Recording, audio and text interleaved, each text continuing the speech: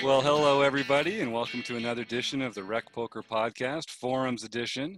I'm your host, Jim Reed, Bluffsterini in the home games, and at Jim here in the Rec.Poker Forums. I'm joined by a group of illustrious poker wizards. Andrew, you're first. Why don't you take us through your name and where we can find you? I'm Andrew Feist, and I'm dealer 412 in the PokerStars home game. I just had kings, and everybody folded to me. That was fun. I'm also at Andrew on the forums. And I'm Chris Jones. I'm 5x5 in the forums, 5x5 on PokerStars, and 5b5 on Twitter. I'm John Somsky, and I am Poker Geek MN everywhere. And I'm Rob Washam, and I'm Rabman50 everywhere. And last but not least, Taylor Moss. Taylor Moss on the forums and Gopher Boy TJM in the PokerStars home game. And as you know, every week we are brought to you by the grace of website AMP, Running Aces, Hotel, Racetrack, and Casino, and Learn Pro Poker. Also, every week, we take one discussion post from the Rec.Poker forums and we talk about it here with this group. And just like every week, we're all battling against each other in the Rec.Poker home game right now, playing on PokerStars for play money. And I'm going to fold every time you have pocket kings in the small blind, Andrew, because you gotta filter your audio feedback in these Zoom, because I had a pretty good idea. You had a good hand, and I'm just going to fold that every time. So thank you, everyone, for joining us. And we're going to talk today about a discussion post, the title of which is Facing a Lead on the River. This is a post by Binkley, one of our prolific forum champions. And we use tags here in the Rec.Poker forum. So this one's tagged with post flop and it's tagged with tournament. There's a few tags you can use, make up your own. But if you're writing a strategy post, please do enter those tags, because it makes it easier for us to look back and sort them out and find great hands like these to bring onto the podcast. So Binkley has a question. Here's a hand from a $6 sit and go 3-table they played on Ignition.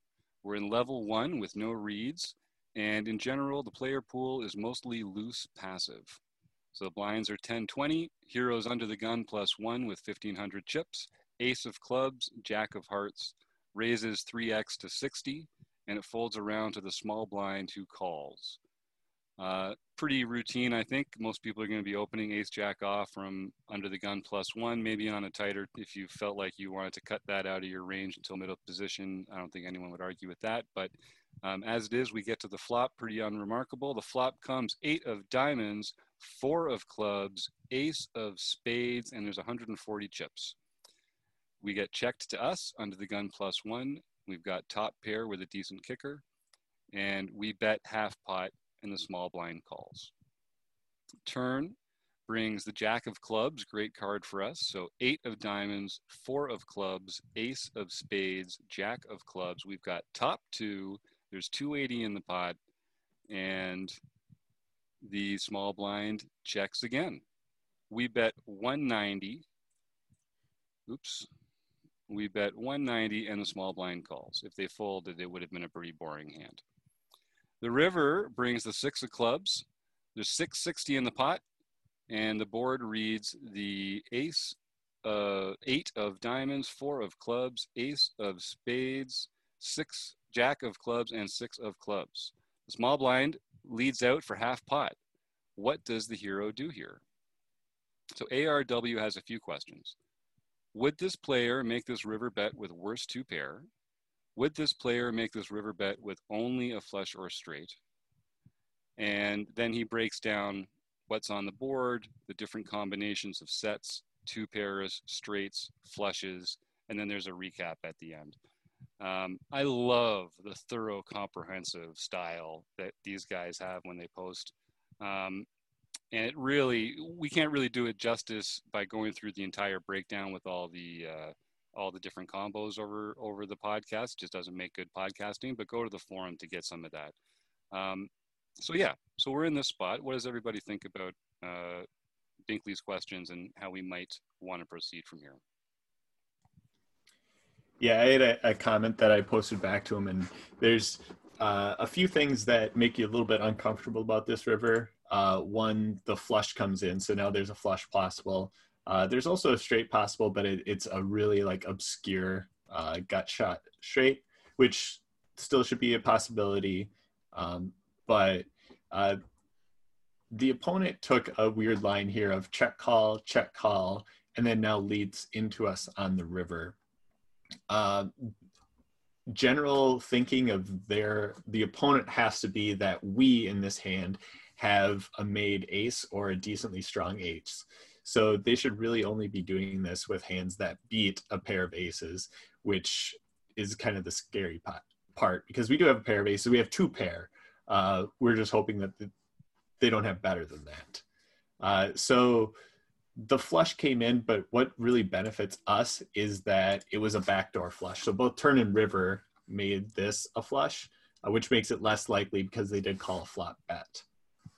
And then, like I said before, the straight is kind of an obscure straight for them to get. So this feels very much like either 2 pair or a set type of hand. We're really hoping it's not a set, but we beat all the other 2 pair that are out there. So I think it's a call, but like whenever we see this line, we can't feel that great about making this call, even though we have a pretty strong hand. Yeah, my first impression, very similar to Taylor, was that this is a 2-pair hand. Is in my first gut reaction when I saw the action on the river was that, yeah, he got a 6. That's he made his 2-pair with the 6. I got a feeling that any sets probably you would have heard from the sets on the turn, with some sort of a check raise. I don't think they're just going to sit there and loosely call or passively call with a set all the way down to the river.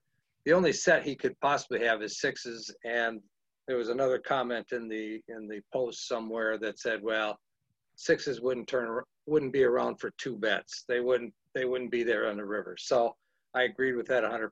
So I think, like I said, the first impression I had is this seems like he just said ace-6 and he knows he's beating ace-king, so he's going for it.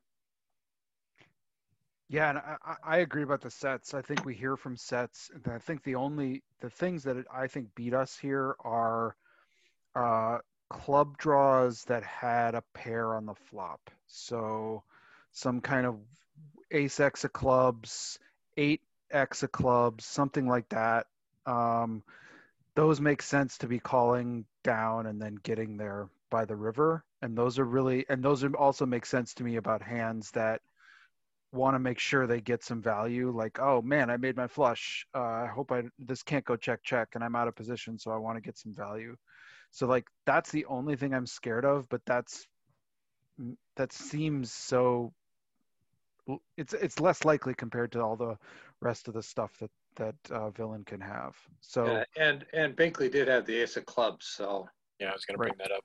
So Right. that eliminates that top pair one. So would they Right. call 2-pair with that?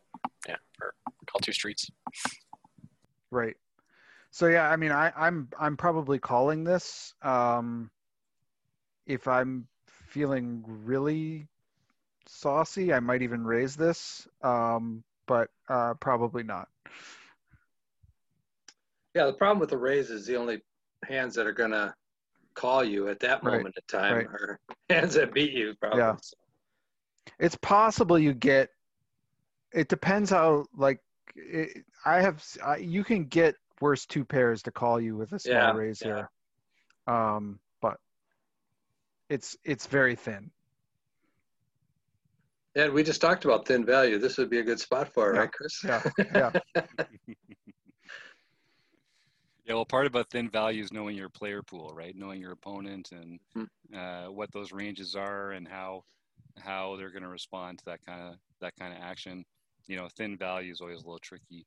One of the things I like about these home games is that we're actually really getting to know each other more. We're getting to know each other's playing styles, and we're learning about each other's assumptions, and the way we break the hands down in the forum and stuff is great. Just helps us learn more about how different opponents play different ranges and that kind of thing. So that's really helpful. Is there anything else we want to talk to about this hand? I know one thing that I just love, I always have like one favorite thing about each of these posts that we bring to the discussion. My favorite thing about this one is at the bottom. This is a pretty old post. I mean, we only got the website together a couple months ago, so nothing could be that old, but this one's pretty old by that count. And Binkley is also a pretty new member to Rec Poker Nation, but I know they have started trying to get more focused and have some more accountability into their poker study. And they say here that after hearing so many top players and coaches recommend sharing and discussing hands as a great way to improve, I'm committed to doing it. And I just think that's great. That was about 6 or 7 weeks ago that Binkley put that post in there. And he's turned into a real tour de force forum poster. And I know we're all getting a lot of what he brings into the forums, and I can tell based on our chats, he's getting stuff out of it too. So be a Binkley, everyone. Come to rec.poker and put a post up for us to break down, tag it for us, and we'll be talking about your poker journey on the next time we get together for one of these forums edition of the Rec Poker podcast. But barring any other comments, I think I'll just think that. Oh yeah, please. Just do you want to give the results? I don't think we actually said what the results were. Oh yeah, that's right. We have them in this hand. Yeah, do it. Get in there, Chris. Well, so he did end up calling, and small blind did show. Nice job, Rob. A6 of hearts for a worst two pair. And that, so you're right, maybe about that thin value. There you go. I think this was a really like fun hand to go through in terms of actually like going through each street and breaking down our opponent's range. It's always nice when it kind of falls into the range that you're predicting, but I think all the stuff that we had talked about before, like, hey, how often do they have a flush here? How often do they have a straight? How often do they have a set? And how often do they have two pair? You can really start breaking those different pieces down and kind of do a really good range exercise with this specific hand. Yeah, and again, we can't really give it the kind of depth that it deserves here just talking about it, but go check out this post. The post name is Facing a Lead on the River by Binkley, and you'll really get a sense of, and once you start doing this on paper, and once you start visualizing the combos, and once you start internalizing the range, a lot of this becomes very easy to do at the table. You don't even really think about it. You just your instincts, the back of your mind is kind of processing a lot of this stuff, not to the fourth decimal place, but to enough you can kind of think about other things that are more more rarefied, more impactful to this particular decision. And you can let some of this range work kind of work in the back of your mind. So we're going to be doing more range work in these forum episodes, and we're probably also going to be doing some range specific exercises at rec.poker later this year. So go check that out. And if you have any questions about range, you can type that into the tag field in the forums as well, and drill down on any sort of little particular thing you're interested in there. So thank you to Website AMP, Learn Pro Poker, Running Aces Hotel, Racetrack, and Casino. And we will see all of you next week. Thanks again.